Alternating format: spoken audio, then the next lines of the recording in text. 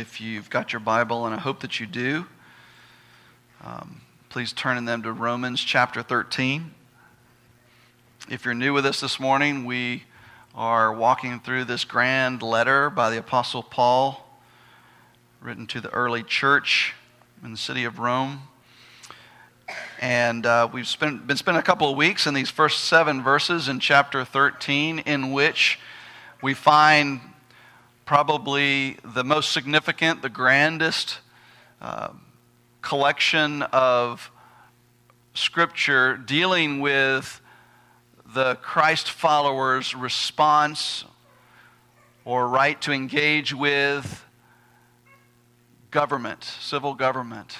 How are we as followers of Jesus, as citizens of a foreign land, to respond to this government of this land in which He has sent us and in which He has us for a time? This is what Paul has been dealing with in these 7 verses. And so we're going to conclude our study of these 7 verses and move on from this next week. But I want to read, we're going to focus on verses 5 through 7. But by way of context, I want to read the entire passage beginning in verse 1. This is the Word of God. The Apostle Paul writes to us, "Let every person be subject to the governing authorities, for there is no authority except from God, and those that exist have been instituted by God. Therefore, whoever resists the authorities resists what God has appointed, and those who resist will incur judgment. For rulers are not a terror to good conduct, but to bad. Would you have no fear of the one who is in authority? Then do what is good, and you will receive his approval. For he is God's servant for your good. But if you do wrong, be afraid, for he does not bear the sword in vain, for he is the servant of God, an avenger who carries out God's wrath on the wrongdoer. Therefore, one must be in subjection, not only to avoid God's wrath, but also for the sake of conscience. For because of this, you also pay taxes. For the authorities are ministers of God, attending to this very thing. Pay to all what is owed to them. Taxes to whom taxes are owed, revenue to whom revenue is owed, respect to whom respect is owed, and honor to whom honor is owed." Let's pray. God, we thank you so much for the privilege of seeing you bless families this morning and seeing you cause a church to welcome these children into their midst and commit themselves to encourage and pray for these parents and these children as you raise them up. We thank you for the privilege of singing songs like this that extol your glories. And we pray, Father, that as we turn now to your word, that we would not lose an ounce of our tenor of worship. We would stay in that place, awed by you, in reverence of you, in love with you. And out of gratefulness and appreciation for your word, we now seek to be instructed by it and changed by it, so that, Father, we might look more like your Son, Jesus. God, we pray for those in our midst who might not know you. Maybe they're investigating the claims of Christ. Maybe they're checking out Christianity. Father, we pray that the gospel would ring true to them. We pray, Father, that as we unpack a passage of Scripture that tells us what we ought to do, Lord, that those who don't know you by faith would not walk away thinking that as long as they obey these rules, that they will make themselves acceptable to you. Lord, show them the folly of that. Use your word this morning to demonstrate to them the seriousness of their own sin and disobedience to you, and that they, like all of us, deserve judgment from you, not grace. And Father, may the good news of Jesus Christ's condescension to earth, perfect life among us as your Son, his death, his burial, his resurrection, and his ascension, and his standing at your right hand, Father, would you impress upon them the gospel? that it is only by faith in Jesus Christ as our substitute that we are made right with you, that we are made acceptable to you, that we are given his righteousness in return. And Father, as those who have been transformed by grace through faith, we want to live for your glory, and that's really what this passage is about. As we seek to live as foreign citizens in this land, we want to live for your glory. And so use this passage to change us to look more like him so that you are glorified through us. We pray that you would do that in Jesus' name. Amen. As we've said over the last couple of weeks, the main overarching command principle of this passage is found there in verse 1. Let every person be subject to the governing authorities. So as Christians, as exiles of a foreign nation, as citizens of heaven, that we are to be characterized by being law-abiding and civil government respecting citizens of earth as well. And we mentioned that there are two exceptions to this. The first exception being that when civil government requires us to do something that would cause us to violate God's word, that we're to, as Peter said, we're to obey God rather than man. And in those cases, we are obligated to disobey government because we answer to a higher authority.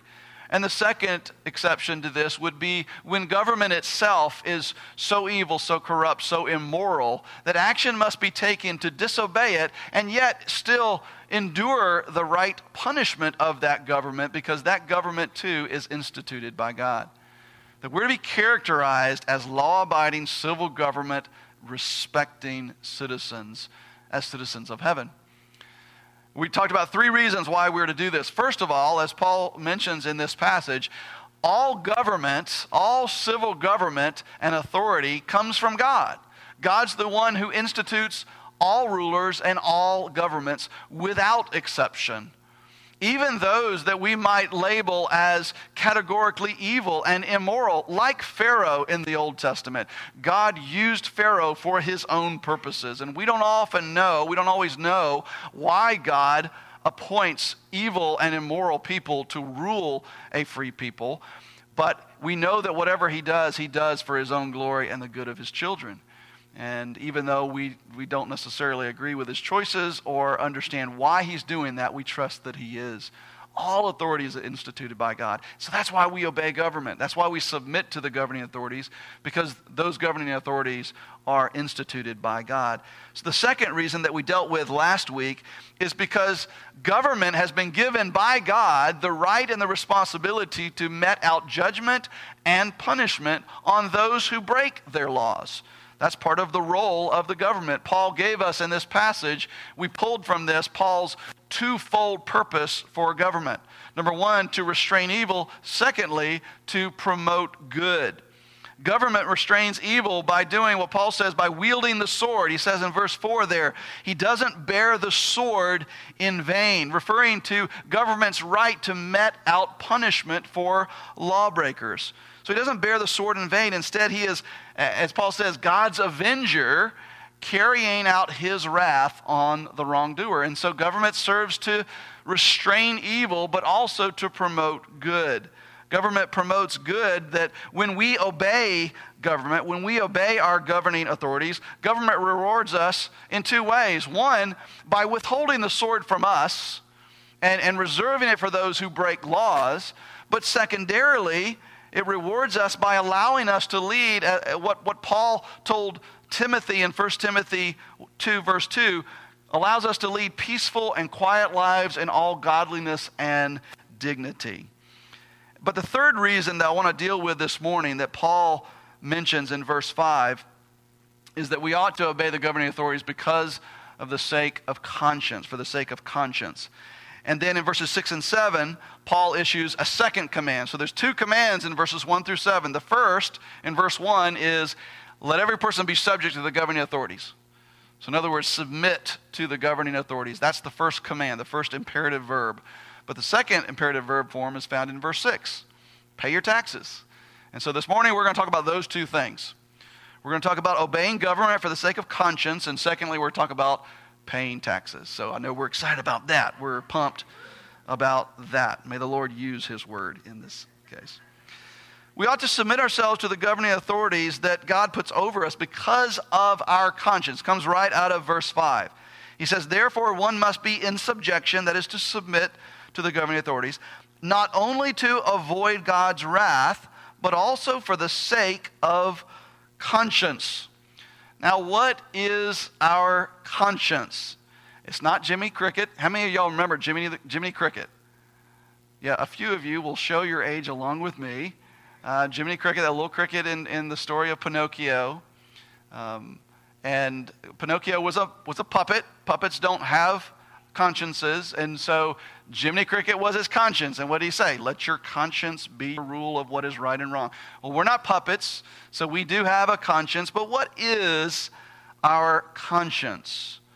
Webster's dictionary defines it this way. It is the sense or consciousness of the moral goodness or blameworthiness of one's own conduct, intentions, or character, together with a feeling of obligation to do right or be good. Now, perhaps we could shorten that definition simply to say it is the knowledge of what is right and wrong, what is morally good and what is morally wrong. And that actually fits with the Latin origins of this word consentia. The word con means with, and sentia means knowledge. And so literally this word means with knowledge, or we could say with knowledge of what is true, what is right, what is right and what is wrong. Thomas Aquinas said the conscience is the God-given inner voice that either accuses or excuses us in terms of what we do. That God-given inner voice. And that really affords with what verse we're going to look at from earlier in Romans, in which Paul talks about that inner voice that Thomas Aquinas talked about. John Calvin spoke of the divine sense that God puts in each person to know what is right and what is wrong. The Greek word for conscience, it appears 30 times in the New Testament. And the overwhelming majority of the time, it is used in a positive sense. It speaks to a good conscience or having a clear conscience. And so the overwhelming majority of times, though not all of the time, it speaks of conscience in a positive sense. Thayer's Dictionary of New Testament Greek words defines it this way. It is the soul. I wouldn't use the word soul, but they do. It's okay. The soul as distinguishing between what is morally good and bad, and prompting to do the former and shun the latter, commending the one and condemning the other.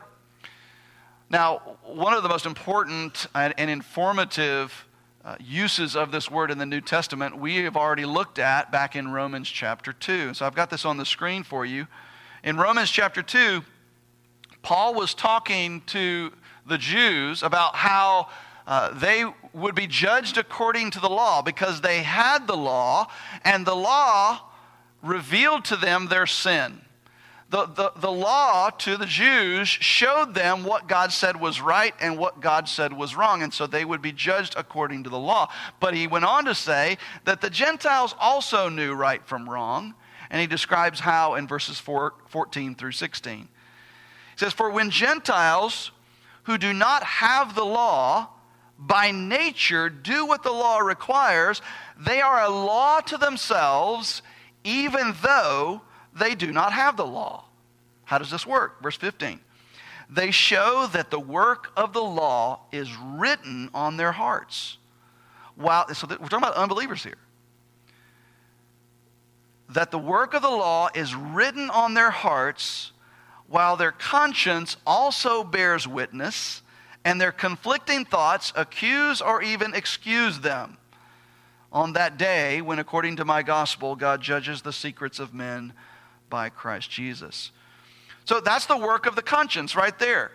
That's what the conscience does. Even though they didn't have the law, these Gentiles did not have the Ten Commandments. They didn't have the Mosaic law.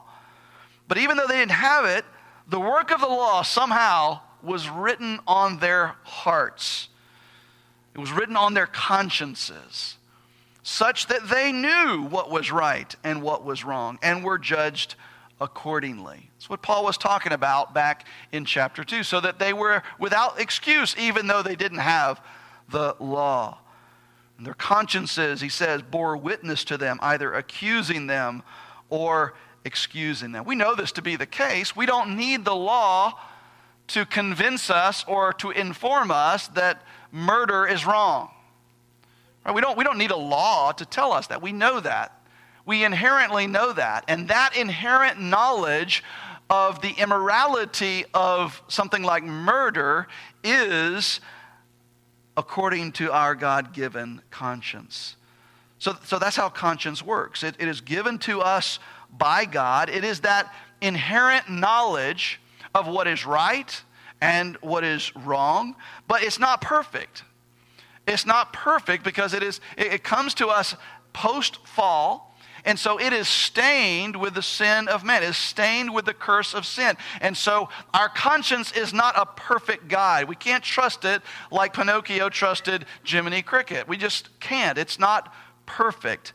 And yet it is used by God to give us an inherent knowledge of right and wrong. Paul writes about how the consciences of unbelievers can become seared. He talks about this in his letter to 1 Timothy, that our consciences, the conscience of an unbeliever, can become seared, that by continually to sin against your conscience, what you know to be wrong, that over and over time, the prompting of the conscience to tell us that this is wrong and to prompt us not to give in to what is wrong and instead to do what is right, that conscience will become seared, and we will seek to do what is wrong anyway.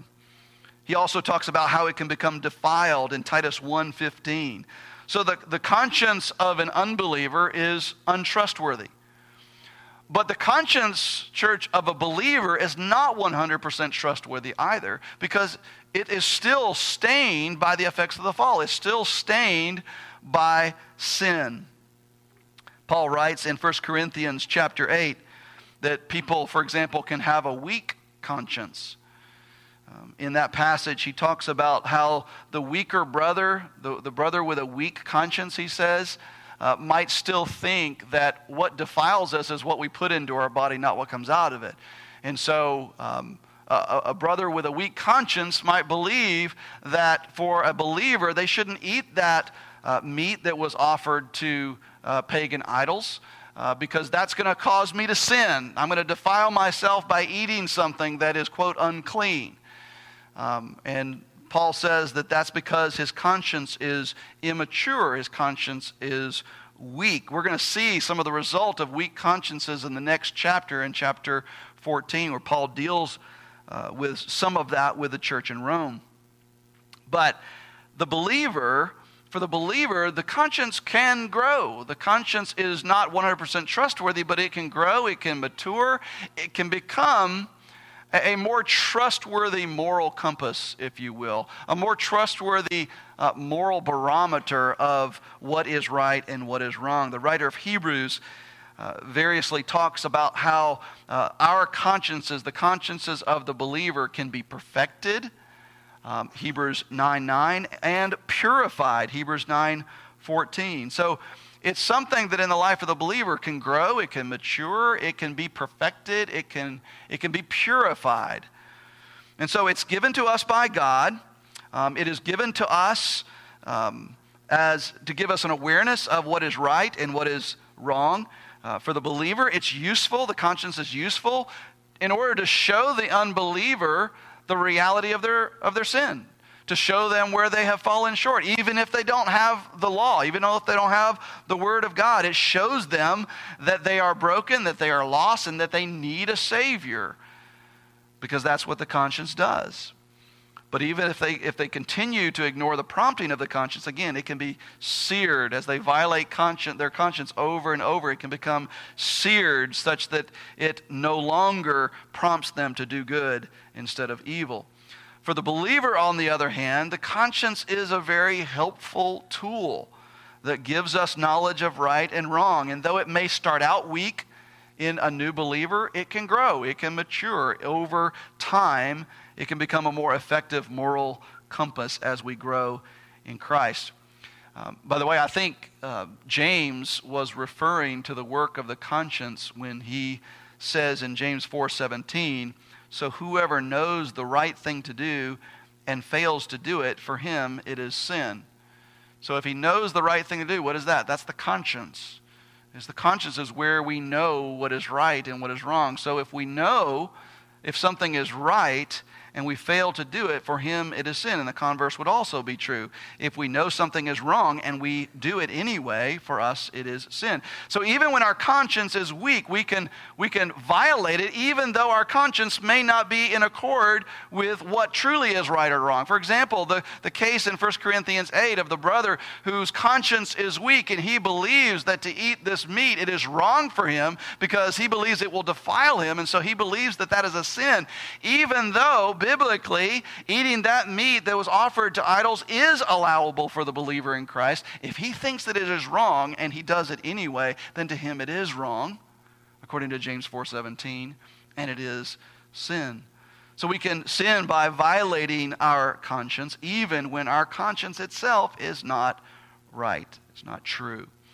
But as the writer of Hebrews tells us, we mentioned earlier, our conscience, it can be perfected. It can grow. It can be purified. But how does that happen? How does a weak conscience become stronger? How does an imperfect conscience become perfected? How does an impure conscience become purified? When Martin Luther was brought before the Roman Catholic Church, the Roman Catholic Church brought him before the church in 1521 at the infamous Diet of Worms, and ordered Martin Luther to recant of his teachings that salvation is not something that's a result of purchasing indulgences from the church. It's not something that's a result of performing and doing penances as a result of sin, but instead salvation is only by God's grace through faith in Jesus Christ alone. That he was ordered to recant at the Diet of Worms, and he refused. He refused to recant, and he did so by saying these words. He says, "My conscience is held captive to the word of God, and to act against conscience is neither right nor safe." So a weak conscience can become stronger as it is held captive by the word of God. As we grow to learn the principles and the truths that are in this book, as we begin to order our lives around them, as we begin to saturate our lives with these truths, our conscience gets recalibrated, if you will. It gets recalibrated, and it over time, it loses the stain of that sin. It gets recalibrated to the Word of God. And so there's a very important application for us here, church, and that is to absolutely saturate our lives with the Word of God. To absolutely immerse ourselves in the truths of this book, to know them, to study them, to memorize them, to meditate on, to saturate our lives with these truths in the Word of God, so that our weak consciences, our seared consciences, our consciences that are defiled can be strengthened and perfected and purified. So, And really, after all, that's what Paul's getting at in Romans 12 too. Remember, Romans 12, 1 and 2 is kind of it's the fulcrum on which this entire letter changes. The first part being the theological section, the second half beginning in chapter 12 on through chapter 16. What should we do in light of the glories of the gospel? He tells us in Romans chapter 12, verse 2, that we're not to be conformed to the pattern of this world, but we're to be transformed by the renewal of our mind. How is our mind renewed? By saturating our mind with the Word of God. And through that, our conscience becomes recalibrated to what truly is right and what truly is wrong, so that we can live for His glory. Not so that we can be good little Christians, but so that God can use us to bring glory to Himself through changed lives. That's what that is all about. So back to verse 5. Paul tells us that we are to be in subjection to the governing authorities, not only to avoid God's wrath, but also for the sake of conscience. In other words, for the believer, we we obey the laws of the land. We obey the laws of our governing authorities, not just so that we'll stay out of jail, not just so that we won't have to pay a fine, not just so that we won't get arrested or whatever the case may be, but also because we know what is right and we know what is wrong. And increasingly, as we are conformed to the image of Christ, we want to do what is right. Not to earn favor with God, not to try to make ourselves acceptable to God, because that's impossible, but instead as a means of respecting and honoring and glorifying Him as our King. Because after all, He is the one, again, who put this government in place, who instituted the governing authorities that are placed over us. This is in part a demonstration of how we're not to be conformed to the pattern of the world around us. Instead, be transformed by the renewal of our mind. Back in chapter 12, verse 9, Paul exhorted us to abhor what is evil and hold fast to what is good. We could substitute these words for that we're, as believers in Christ, living in this land for now, that we are to abhor what is wrong and we are to hold fast to what is right. We are to abhor what is morally wrong, and what is morally wrong according to God's word is to disobey God's authorities that He has placed over us, but instead to embrace and to hold fast to what is right. And our conscience helps us do that. So we don't want to just obey because we're trying to avoid being punished. That's the kind of obedience that we would expect from a young child, right? From like some of the children that we saw up here today. We would expect that kind of obedience as they grow to obey, that they're obeying because they don't want to be punished. But as the children grow, as they get older, as they grow into their teenage years, we would expect a change in the motivations for their obedience. That they begin to obey, not just because they have to or else they'll get punished, but because they are increasingly owning what is right and what is wrong, and knowing what is right and what is wrong, and they are increasingly wanting to do what is right in order to glorify the God who made them for His own glory, as a means of worshiping God. And Paul is telling us here what is right is to obey the laws of civil government that God has placed over us, and it is wrong to disobey them. The exceptions that we've already dealt with notwithstanding, the rule is, the default for us is to be a law-abiding, civil government respecting people, that we obey the governing authorities that God has placed over us. Number one, because God's the one who put them in place. Number two, because God has given them the right and the responsibility to mete out judgment and punishment. But thirdly now, because we know, because God has imprinted this on our conscience, we know what is right and what is wrong. And as we're being transformed into the image of Christ, we have a growing desire to do what is right so that we might rightly reflect our righteous King. And then Paul closes this section on the Christian's response to government by telling us that we should be prepared to pay for the privilege of our government serving us in these ways. Verse 6 says this, "For because of this you also pay taxes, for the authorities are ministers of God attending to this very thing." Now, who here likes to pay taxes? Okay, not a whole lot of hands go up. None of us like to pay taxes. I know it's that time of year. You're getting your tax return documents in the mail, and you're preparing your returns. Nobody likes to pay taxes, but even Jesus Himself says, "Render unto Caesar the things that are Caesar, and render unto God the things that are God's." We don't like to pay taxes primarily for two reasons. One, because we have the mistaken assumption that that money is ours and that we think that we should have it, not the government, because it's our money. And I understand the logic behind that, but the biblical logic is converse to that. The biblical logic tells us that as followers of Christ, as those who have become bond slaves of Jesus, everything that is ours is not actually ours. All of who we are and all that we own is His.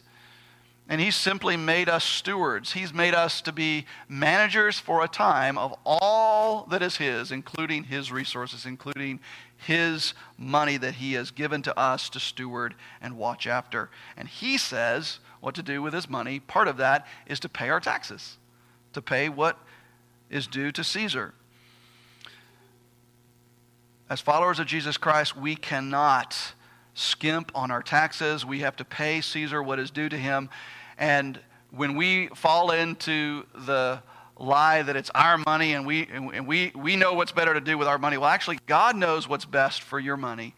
And he tells you what to do with part of it, what you and I to do with part of it, and that is to pay unto Caesar what is due to him. The second reason why we don't like to pay taxes, and we typically lean on this more than the other, and that is because we don't feel like we're getting our money's worth, right? We pay all this money to the government, and what do we get in return? What do we actually get as a return for that? We bemoan the fact that, we don't really get our money's worth when we pay our taxes. So what are we paying for when we pay our taxes? Verse 6 tells us, for because of this, you also pay taxes. What is the this that is the reason for which we pay taxes? Because of what do we pay taxes? Because of government's work in doing its twofold purpose, restraining evil and promoting what is good. Now, just think for a moment with me about all that our government does, however inefficiently, set that aside for now, however inefficiently it may do this, and however you and I may disagree that the government even needs to be doing some of the things that it does. Consider what the government does in order to restrain evil and promote good. First of all, it provides a military. It pays for a military, and we get to enjoy the peace and national security that a well-funded military affords its citizens. Also, police, firefighters, other first responders that keep us out of harm's way by moving towards harm themselves. We saw an example of that in Illinois just this week as first responders went into that warehouse. Why? To try to protect the citizens of Aurora. It provides the court system.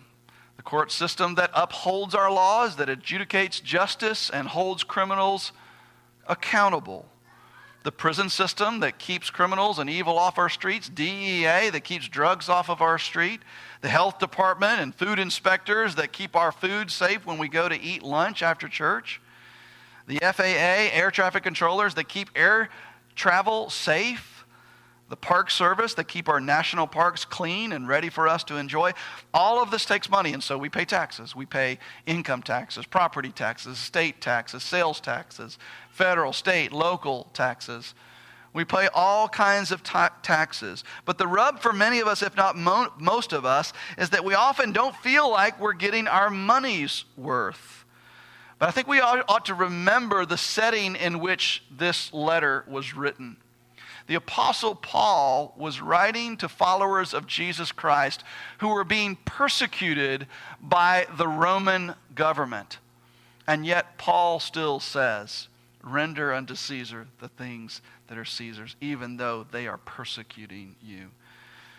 The end of verse 6 here helps us to make sense of this. Paul says there, for the authorities are ministers of God, attending to this very thing. Ministers of God. So when we pay our taxes, we do so with the understanding that our government is acting as a minister of God, a servant of God is what that word means. God's servant in restraining evil and promoting good.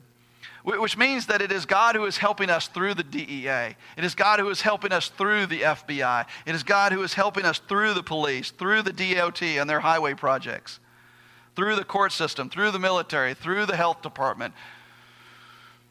That they are ministers of God to attend to us in restraining evil and promoting good. Have you ever considered that?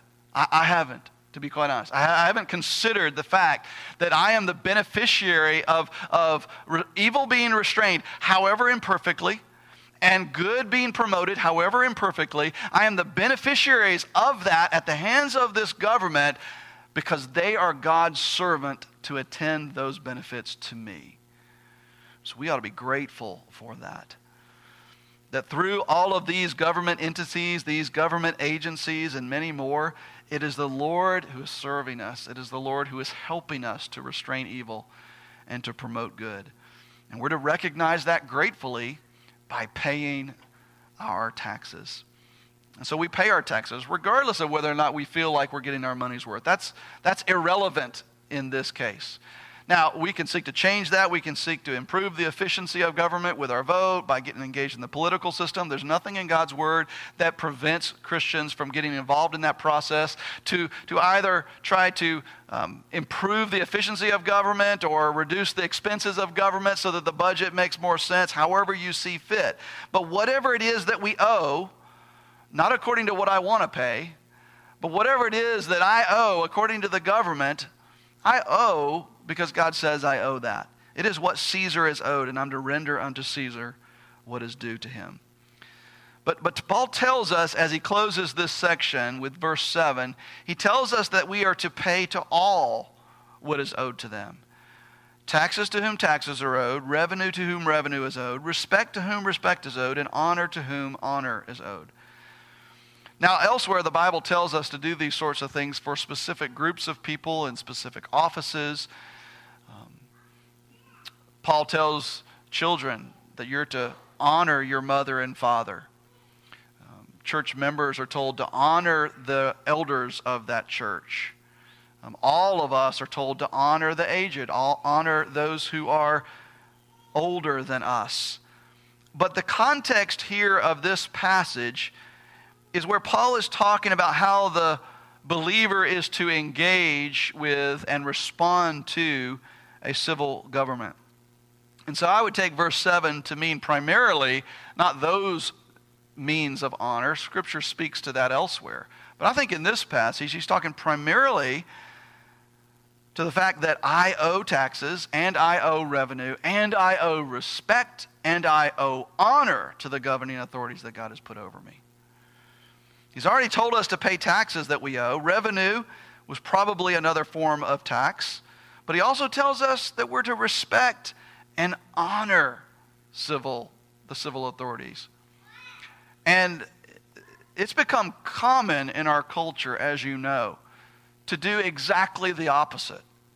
To, in fact, disrespect and dishonor our governing authorities. Whether it's the president or legislators in the House or Senate, or whether it's the FBI or federal agencies or local agencies or the police or even the teacher in the classroom. Our culture is losing respect for authority and treats authority with dishonor rather than honor. And here's where we get to the real crux of this. Paul wants his readers and wants us as followers of Jesus Christ to know that part of following Jesus means that you will not follow suit with what the world does. That we will not, as he said in 12 verse 2, that we won't be conformed to the pattern of the world, but instead we'll be transformed. We'll be changed from the inside out as he places his Spirit in us and he begins to effect that change, that transformation into the likeness of Christ. He transforms us by the renewing of our mind to be changed into the image of Christ. And as you are changed into the image of Christ, believe me, you will look different from the world around you. You will act different. And in this case, you will respect and honor authority even if culture is not. Why? Because that authority is in place because God determined it to be in place. And so our respect and our honor for our governing authorities is ultimately respect and honor for the Lord Jesus Christ. And as we do that, we will reflect Christ to a lost world. And our reflection of Him shown in our submission to the governing authorities, even when perhaps it doesn't make sense, even when perhaps it is not fair, worships and glorifies Him as our supreme authority. And gives us what Paul told the church in Corinth in 2 Corinthians chapter 2. he calls the aroma of Christ. Let me read 2 Corinthians 2, verses 14 through 16. I think this is what Paul is after in our transformation into the image of Christ, both as a means of worship of God, but also as a means through which a lost and dying world will see us as different and want to know the reason for the hope that we have. Paul says this, "But thanks be to God, who in Christ always leads us in triumphal procession, and through us spreads the fragrance of the knowledge of him everywhere." That's what we're to do while we're here, right? We're to spread everywhere the fragrance of the knowledge of him. How does that work? Verse 15. "For we are the aroma of Christ to God among those who are being saved and among those who are perishing." Consider that. Church, we are the aroma of Christ to God. We are living as sacrifices to God, as a means of worship to God. We live differently. And so we are the aroma of Jesus Christ. And like him in his sufferings, like him in his sacrifices, we are the aroma of Christ to God, pleasing him as we live. But we are the aroma of Christ to God among who? Among those who are being saved and among those who are perishing. In other words, among everyone. Among God's people whom he's redeeming to himself, and among those who are lost and hopeless apart from Christ and need the gospel. To one, a fragrance from death to death, and to the other, a fragrance from life to life. Who is sufficient for these things? As we endeavor to offer ourselves as a living sacrifice, which is what Paul exhorted us to in the very first verse of this second half of the letter. "I urge you, therefore, brothers, by the mercies of God, to present your bodies as a living sacrifice." So as we endeavor to offer our lives as living sacrifices for the glory of God and the proclamation of the gospel, and as we endeavor to resist being conformed to the pattern of the world and instead being transformed by the renewing of our mind into the likeness of Jesus, we will be the aroma of Christ to God among those who are being saved and among those who are perishing.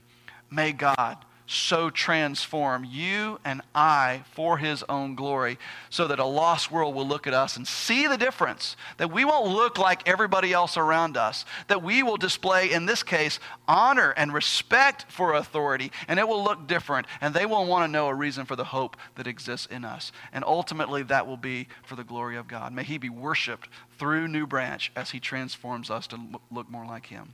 Let's pray.